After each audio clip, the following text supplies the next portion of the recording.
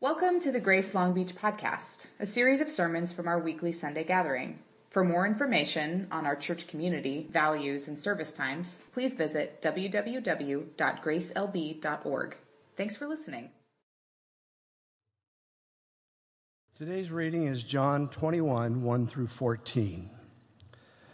After this, Jesus revealed himself again to the disciples by the Sea of Tiberias. And he revealed himself in this way: Simon Peter, Thomas called the twin, Nathanael of Cana in Galilee, the sons of Zebedee, and two others of his disciples were together.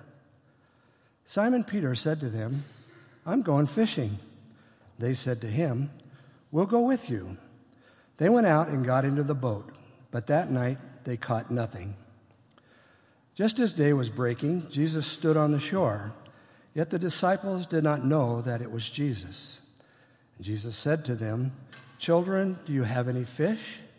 They answered him, "No." So he said to them, "Cast the net on the right side of the boat, and you will find some." So they cast it, and now they were not able to haul it in because of the quantity of fish. That disciple whom Jesus loved therefore said to Peter, "It's the Lord." When Simon Peter heard that it was the Lord, he put on his outer garment, for he was stripped for work, and threw himself into the sea. The other disciples came in the boat, dragging the net full of fish, for they were not far from the land, about 100 yards off. When they got out of the land, they saw a charcoal fire in place, with fish laid out on it and bread. Jesus said to them, "Bring some of the fish that you have just caught." So Simon Peter went aboard and hauled the net ashore, full of large fish, 153 of them. And although there were so many, the net was not torn. Jesus said to them, "Come and have breakfast." Now none of the disciples dared ask him, "Who are you?" They knew it was the Lord. Jesus came and took the bread, and he gave it to them, and so with the fish. This was now the third time that Jesus was revealed to the disciples after he was raised from the dead. This is the word of the Lord. Thanks be to God. Kids, you're dismissed to King's Quest. The rest of us are seated. My name's Daniel Long. I am a pastor here at Grace, and this morning, this Sunday, we're actually finishing our summer series called 7 Psalms, 7 Signs, in which we've been looking at the Psalms one week, and then the other week looking at the 7 signs in John. And we have a special guest with us this morning to finish off the series, and that is Ryan Bestelmeyer. Now, he's shaking his head because he doesn't like attention, but you preach. So Ryan, some of you know who he is, others don't. So Ryan was on staff, and he and I were on staff together. We actually went to seminary together. We shared, I think, the worst class both of us took at seminary. But 4 years ago, God actually called him to plant a church in Albuquerque. It's called Hope Church. And over these last 4 years, or just over 4 years, God has been faithful and generous to grow that church and to be working through Ryan. And so we got him here to preach, because one of my favorite things when I was on staff with Ryan was to hear him preach. And you will, in a minute, know why. Because I think if there's one thing he might do more effectively than preaching, it's cook a good meal. And if you've ever tasted his food but not heard him preach, you're in for a treat. But one of the things about Ryan that I love, and why I'm so grateful that he's here with us this morning, is because he lives a life that is extremely compelling, and one in which when I would see him live before God was extremely just challenging. Like I wanted to really follow Ryan's example in that. So Ryan, thank you for being here with us and for sharing with us from God's Word. Thank you, Daniel. It's so good to be with you all. Before I begin, I just want to express some of my gratitude. It's been a little over 4 years since I was up on the stage saying goodbye, and never felt like I was able to say thank you, and it's taken me actually some time to even realize why. That is, as the years go by, you start looking back and you learn more about yourself and see how you've been shaped by the people and the places that you were a part of for so many years. I was a part of this church for 14 years, the first 6 as a college student and young adult, and then 8 as a pastor. And I came to know Jesus when I was a freshman in high school, but it was here where I learned the depth and breadth of the gospel. And I learned that week after week after week from this pulpit here, out in the college ministry room. We used to meet in what is Seika, and then we got booted out, and I'm still a little bitter about that, but to make room for a coffee shop. And so I just want to say thank you. Probably even more significantly than from this pulpit or the college ministry room, I learned the breadth and the depth of the gospel around the dinner tables and on the front porches and on the living room sofas of so many of you. And so thank you. If you don't know me, which I assume is a pretty big portion of you all, thank you as well. I'm just in that kind of mood. And so I love the church. I really do. I love the church. I think that's why I planted one, and I plan on planting more. And I love the church. Now, she's a mess. Don't get me wrong. Amen? Then again, so am I. So I guess that makes us a good match. I love the church. And this community is the reason why. Would you join me in prayer as we ask God to speak to us this morning?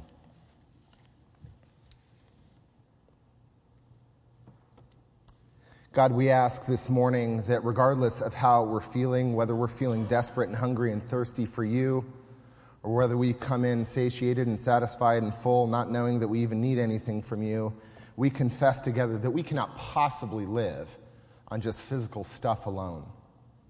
We can't just live on this morning's breakfast on bread alone, but we desperately need every word that proceeds from your mouth. So would you nourish us this morning? Beyond just nourishing us, would you take your word, and would you plant it deep in our hearts and our minds and imaginations and make it bear fruit so that we might be transformed more and more into the image of your Son, in whose name we pray. And all God's people said, Amen. I have a question for you this morning. This little audience participation, who here likes to sit next to strangers on airplanes and talk to them? Anybody? Okay, who dreads it? Okay, and then the rest of you are like, I said I'd come to church this morning, didn't say I'd raise my hand. That's cool. So I actually dread it. I dread sitting next to strangers on airplanes. Sometimes I'm in the fortunate situation where it's clear from the person's body language they have no intention in engaging in conversation. Their headphones are in. They're nose deep in the Sky Mall magazine or whatever. And I take that as God's gentle mercy upon me. Other times I'm not so fortunate. I don't necessarily dread talking to them or listening to them. I've met actually some fascinating people on airplanes before. What I dread is that inevitable moments when they ask what I do for a living. I mean, I've thought before of just making something up. I'm an architect. I don't know. No, I usually tell the truth, but then I have to watch their reaction. And sometimes it's okay. It's not too bad. Other times I can see their visible discomfort. I can detect on their faces the slow realization coming over them of their cosmic misfortune, that of all the people who could have chosen to take a seat next to them on Southwest Flight 1376, it had to be a pastor, it had to be me. And I wish I could lean over and say in those moments when I sensed their displeasure in my very existence, I wish I could say, hey, just so you know, I don't like pastors either. They're a bunch of freaks. It's true, I don't actually like pastors. I have some, of course, dear friends who are pastors here at Grace and also many back in Albuquerque where I'm a pastor, but I assure you my friendship with them is in spite of them being pastors. It's certainly not because they're pastors. And I know what you're thinking, he's got issues. You're right, I do. This is my call for help. You can only imagine now how much I look forward to pastor conferences. If you're a pastor and you go to pastor conferences, you walk around and meet people, and within seconds of an introduction, you're finding out how large the other pastor's congregation is, and you didn't even ask. You had no intention of asking. You were planning on leaving that conversation assuming their congregation was minuscule and their pastor an abject failure. Instead, now you're hearing about all their successes, all their ministry fruitfulness, and no doubt they give all glory to God. That's part of the game. So is rounding up. It's called pastor math. You take your largest attendance ever, you round up by 20%. And it wouldn't be so bad, I suppose, if at least occasionally one pastor would, when one pastor asked another, how's your church doing? Someone would just dare say terrible. But that never happens. Instead, pastors, myself included, have this irresistible desire to share their resumes with each other. Resumes that, of course, have been scrubbed and cleaned and look much more glowing than they actually are. But let's stop picking on pastors. What about you? What about in your vocation? Can you relate? As a business owner? As a doctor or nurse? As a teacher? As a student? As a parent? As a disciple? Like, how's your resume? How's your career going? As you thought it should? As you dreamed it always would? How are your finances? How are your kids? How's your marriage? How are your past relationships? How's your discipleship to Jesus going? Now, I'm not assuming that you'd answer any of those questions negatively. Maybe things are going great. That's wonderful. But then this morning's message isn't for everyone. It's just for a few of you. It's not for the successful, for the wise, for the gifted, for the accomplished, for the fruitful. This morning's message is really just for a select few. It's for the failures in the room. You know who you are. And if you're not one of those, perhaps you can listen to this message this morning on behalf of someone else, for a friend. And of course, if this is your first time in a church, you're probably thinking, this is exactly why people don't like pastors, and you're probably right. You're in a series called 7 Psalms, 7 Signs, and I didn't know until I spoke to Will Rogan that there were 7 signs in the Gospel of John. But then as I was looking into it, I found out that although most scholars agree there are 7 signs, 7 miracles that point to the identity and purpose and mission of Jesus, no one actually agrees what those 7 signs are, or at least which one the 7th is. I literally couldn't find 2 commentators who agree. That is a good thing and a bad thing, I suppose. It's a good thing because that means I can talk about whatever I want, and I've decided to do just that. It's a bad thing because what we're looking at this morning might not actually be John's 7th sign, and you might have to extend this series a week longer. I am so sorry, Daniel. He's shaking his head no. Find it on your own, all right? Open your Bible if you have one to John 21. If you don't have a Bible, there should be one underneath your seats on page 907. John 21, page 907.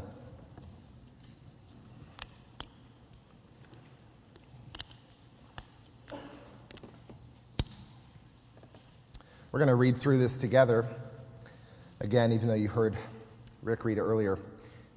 Just to set the context here, Jesus has risen from the dead.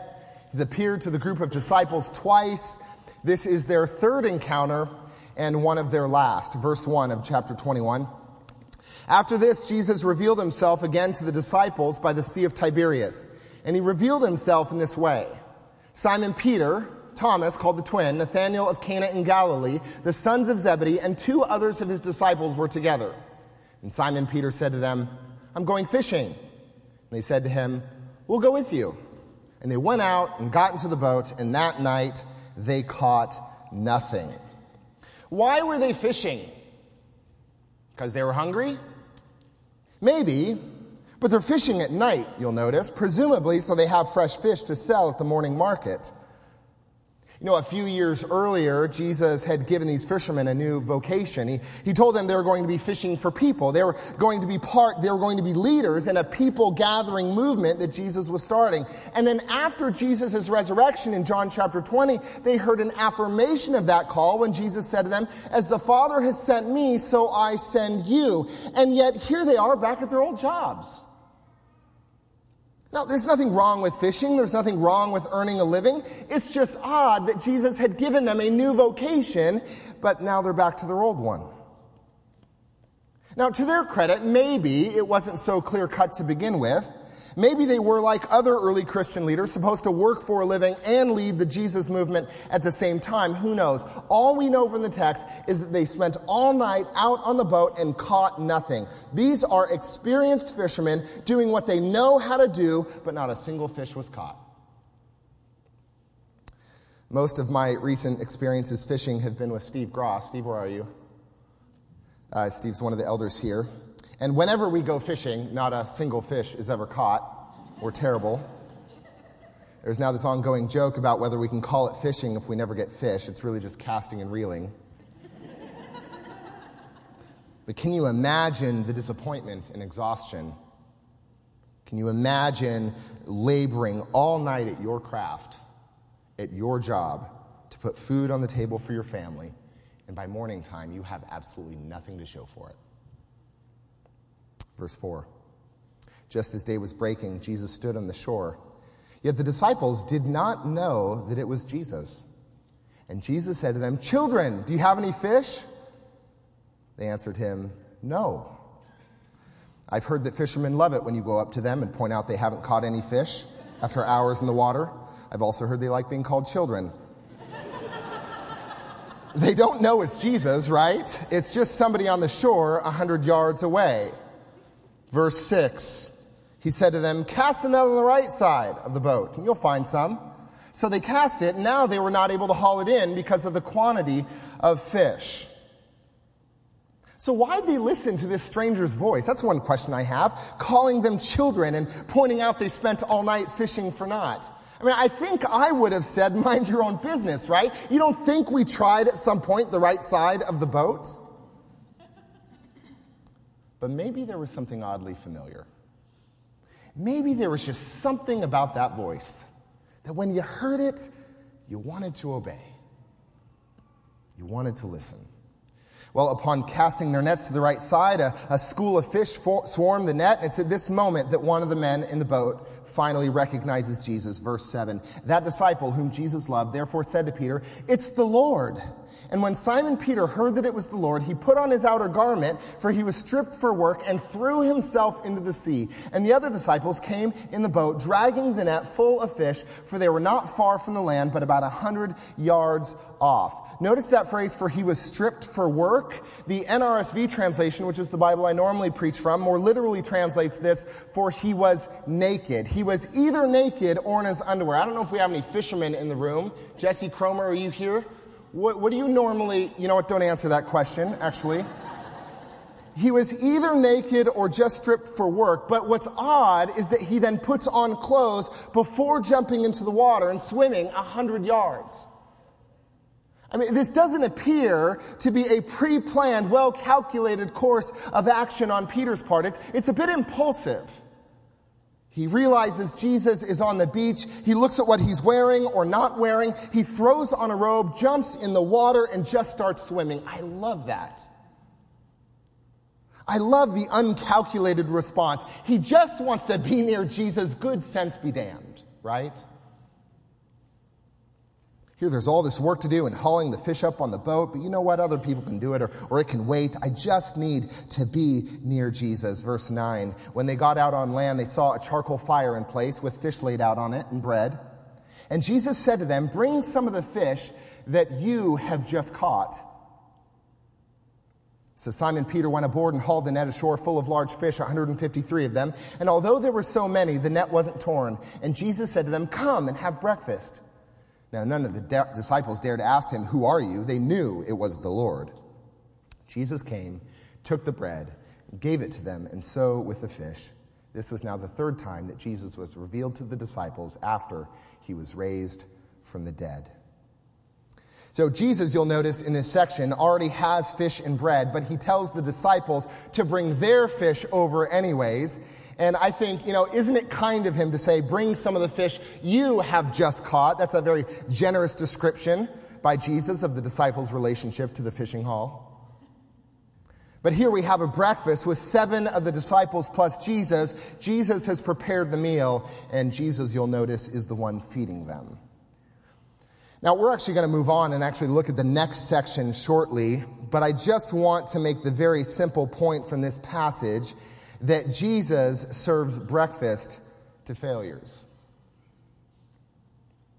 It's not in the middle of their success, as they skillfully ply their trade, that Jesus shows up, right? I have no doubt Jesus loves to show up in the midst of our successes. That's not where he shows up in this story. It's not in the middle of a prayer meeting, right? Filled with fervency and earnestness and dedication. I have no doubt Jesus loves to show up at prayer meetings, but that's not where he shows up in this story, right? It's not in the middle of a Bible study where disciples are gathered around studying God's word with great attention to detail. I have no doubt Jesus loves to show up at our Bible studies, but that's not where he shows up in this story. It's not even in the middle of a worship service with heartfelt singing and hands raised and amens coming from the crowd. I have no doubt Jesus loves to show up at worship services, but that's not where he shows up in this story. In this story, Jesus shows up right in the middle of failure. In the middle of failed work, in the middle of a time when the disciples had worked all night long and had absolutely nothing to show for it. Could your failure, again, you know who you are. Could your failure in whatever vocation God has called you into, inside the home or outside the home, could your failure be the context in which Jesus wants to show up? Could your failure be a context for communion with God? Jesus wants it so. He wants to meet you in that place. And not only does he want to meet you in that place, he wants to talk to you and maybe even give you advice. And you know what else? He wants you to be fruitful. He wants your net to be full. Right? He wants your net to be full. Now, I can't guarantee that in the midst of failure, Jesus is going to meet you, tell you how to do your job more successfully like he does the disciples. And you just wait. Your net is going to be so filled with fish, you won't be able to haul it in. I can't guarantee that Jesus, in other words, will turn your failure into a success. Other preachers can, I can't. But do you see his heart? Do you see his heart? Do you see that he cares? That he wants the disciples, his children, to be successful in their labor. He takes no pleasure in their failure. I mean, those of you who are parents know that one of the hardest things to watch is the failure of your kids, right? I mean, sometimes you can give them good advice, how to keep their eye on the ball and maintain a level swing, how to remember those difficult words on the spelling bee list, and sometimes that helps, sometimes it doesn't. I wish I could keep my kids from failure, even when I know in the back of my mind some failure will do them good. But it pains me to see their work come to nothing. And if that's true of me, and frankly, I'm not that good of a father, how much more true is that of Jesus, who calls the disciples his kids? Do you see his heart and his desire to be with them in their failure? Well, failure at work is only half the background to the interaction between Jesus and the disciples. The other half is a failure of a much more significant kind. And Jesus will tease this out in his interaction with Peter. Let's look at verse 15. When they had finished breakfast, Jesus said to Simon Peter, "Simon, son of John, do you love me more than these?" He said to him, "Yes, Lord, you know that I love you." He said to him, "Feed my lambs." He said to him a second time, "Simon, son of John, do you love me?" He said to him, "Yes, Lord, you know that I love you." He said to him, "Tend my sheep." He said to him the third time, "Simon, son of John, do you love me?" And Peter was grieved because he said to him the third time, "Do you love me?" And he said to him, "Lord, you know everything. You know that I love you." And Jesus said to him, "Feed my sheep. Truly, truly, I say to you, when you were young, you used to dress yourself, walk wherever you wanted. When you're old, you will stretch out your hands, and another will dress you and carry you where you do not want to go." And this was said to show by what kind of death he was to glorify God. And after saying this, he said to him, "Follow me." The failure of Peter went far beyond his work as a fisherman. A few weeks before this interaction, before Jesus was crucified, Jesus had told the disciples they would all desert him. They would all fail him. And Peter was the one who said, "Never. Even if all these would desert you, he said, I will not. I would lay down my life for you, he said. In other words, look, Jesus, I don't know about their level of commitment. You might be right, but I assure you mine is much greater than these. My devotion is exceptional, is what he was saying. And then shortly after, while Jesus was standing trial, Peter was outside in the courtyard around a charcoal fire, and 3 times he was asked a question about his relationship to Jesus, and he said, I don't know what you're talking about. I don't know him. And the last time, he even began to curse himself, swearing, I do not know this man you're talking about. And then the rooster crowed, and then he broke down and wept.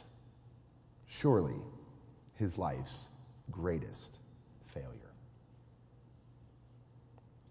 Now, Peter has seen the resurrected Jesus twice since the rooster crowed, but no personal interactions are noted.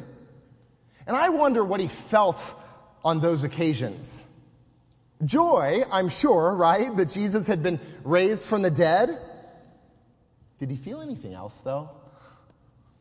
I mean, can you think of a time when you failed someone close to you, and you know they know?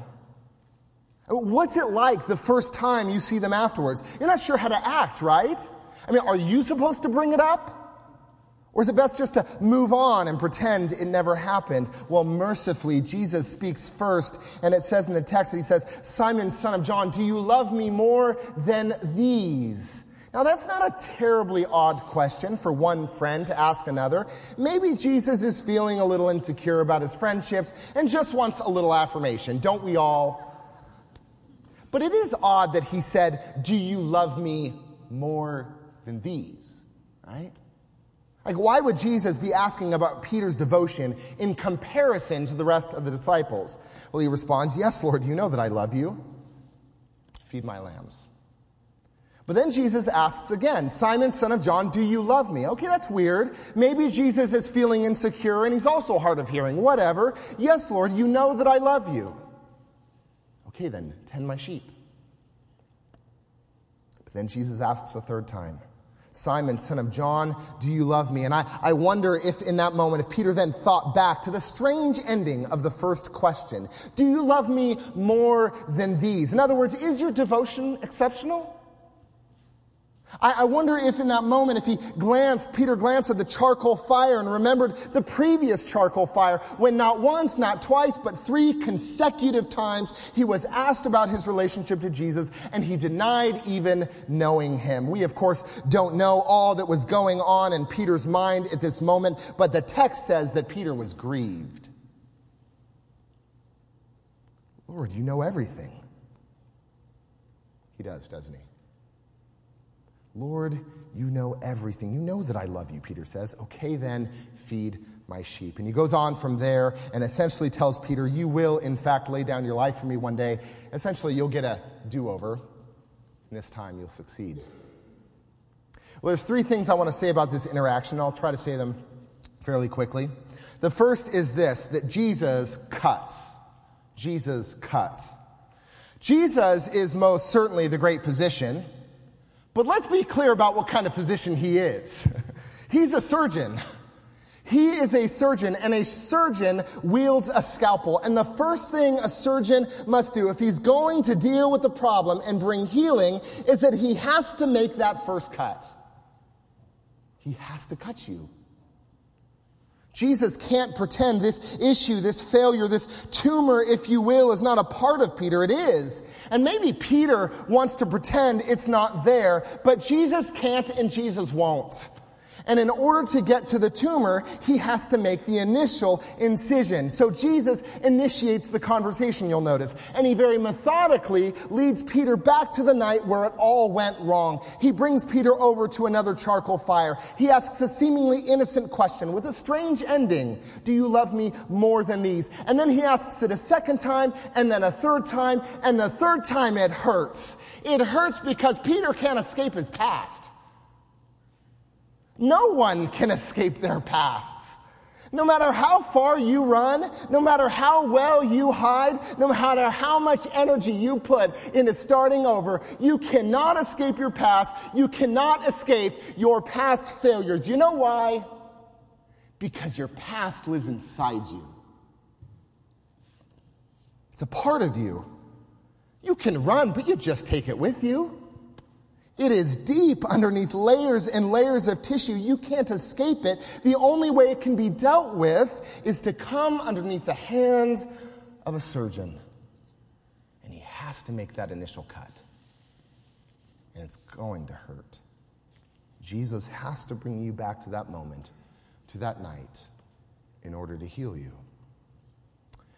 Now, of course, if all the surgeon does is just make the first incision, you'd be in a lot of trouble.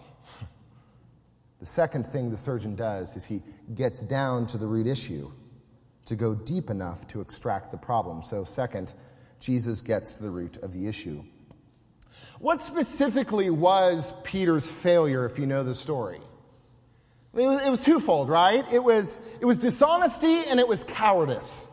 Dishonesty because he told Jesus one thing and then he did another. Dishonesty because he lied about his relationship to Jesus. But also cowardice. Cowardice because he should have stuck by his friend's side in that moment when everyone else left. But did you notice that in the questions Jesus asked Peter, he didn't specifically ask him about his dishonesty and cowardice? He didn't say, Simon, son of John, will you tell the truth from now on? Simon, son of John, will you be brave from now on? No, what does he say? Simon, son of John, do you love me? The root issue that Jesus addresses is Peter's love. You see, you have to go deeper than dishonesty and cowardice. Why was Peter dishonest? Why was Peter a coward? It's not that Peter on that night, by the way, had no affection for Jesus, had no love for him at all. It's that in that moment, he just loved his own self-preservation more. At the root of sin, at the root of moral failure is what you might call disordered loves. There are lots of good things to desire, good things to love, and our own self-preservation is one of them. I mean, that's one of the earliest things that parents teach their kids. To love their lives enough to not stick a fork into an electrical socket, right? To not hide in the oven as a hiding place. To not run out into the street to get a better look at the oncoming cars. Parents teach their kids to love their own self-preservation. There's nothing wrong with loving or desiring self-preservation. There's nothing wrong with desiring sexual fulfillment, sexual adventure even. There's nothing wrong with desiring material stuff. There's nothing wrong with loving the admiration of others, with loving the kindness of a coworker, the affection of a neighbor. The problem, of course, is when those desires or those loves get disordered such that the things we ought to love more, namely God, end up further down the list. That's the root of moral failure. It's disordered love. And that's what Jesus is getting at. Dishonesty and cowardice are the symptoms, Peter. Your disordered love is the disease. You have to let Jesus, the surgeon, go deeper to address the issue of your heart. Okay, so you were unfaithful. Why? What was going on deeper in your heart? So you did something unethical at work. Why? What was the underlying issue? The surgeon goes deep enough to address the root cause so that real healing can occur. So Jesus cuts, Jesus gets to the root of the issue. Third and finally, Jesus is eager to move on. We haven't even talked yet about the response of Jesus to Peter's threefold affirmation of his love. What does Jesus actually say? How does he respond to Peter's affirmation? He says, feed my lambs, right? Tend my sheep, feed my sheep. Sometimes interpreters try to parse out the difference between those commands. I take them as synonymous with each other. Just as Jesus has been the good shepherd, caring for and providing for the flock, so Peter now is to do the same. What's interesting to me, though, about this interaction is that Jesus doesn't first deal with the night in question, deal with Peter's failure, make sure he's all healed and rehabilitated and ready to go, and then recommission him. He recommissions him for his future work at the very moment he addresses his failure. Did you catch that? Jesus recommissions Peter for his future work at the very moment he addresses Peter's failure. Isn't that interesting? I mean, that is not how we operate, is it? I mean, when someone hurts us or fails us, we might forgive, but that doesn't mean we're going to trust them right away. That doesn't mean we're going to just move forward with plans as usual, and I don't even think we necessarily should. I just want to point out the graciousness of Jesus, how eager he is to move on. He doesn't even have to say, Peter, I forgive you. Instead, he says, all right, Peter, let's go. I've got a job for you. Why doesn't he have to say, Peter, I forgive you? Perhaps it had something to do with what occurred between Peter's failure and Peter's recommissioning, between the two charcoal fires. You see, Jesus didn't have to say, Peter, I forgive you in this moment, because we already had.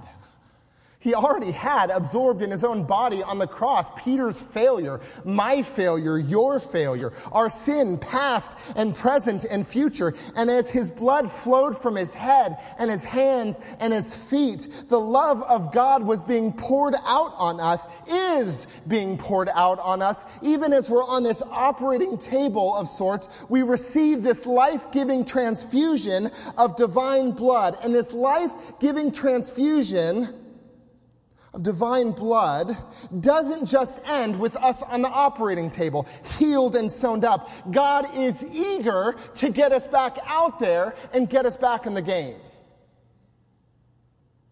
Let me say just something that I think at least a few of you need to hear this morning, and it's this. Your failure does not derail or disqualify you from God's plan for your life. Your failure does not derail or disqualify you from God's plan for your life. It didn't derail God's plan for Peter's life. It didn't derail God's plan for the disciples' lives. God is eager to give us new chances. He's eager to help us not escape our past, that's impossible, but to heal our past so that when in our mind's eye we are taken back to that moment of failure and we see not just the action, but the underlying disease, the disordered love, we also then see in that moment, in our mind's eye, the overwhelming and overcoming and overpowering love for us in Christ Jesus, healing us and binding us and strengthening us and recommissioning us.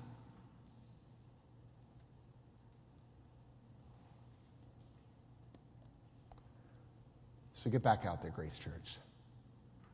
Get back in the game. Thanks be to God.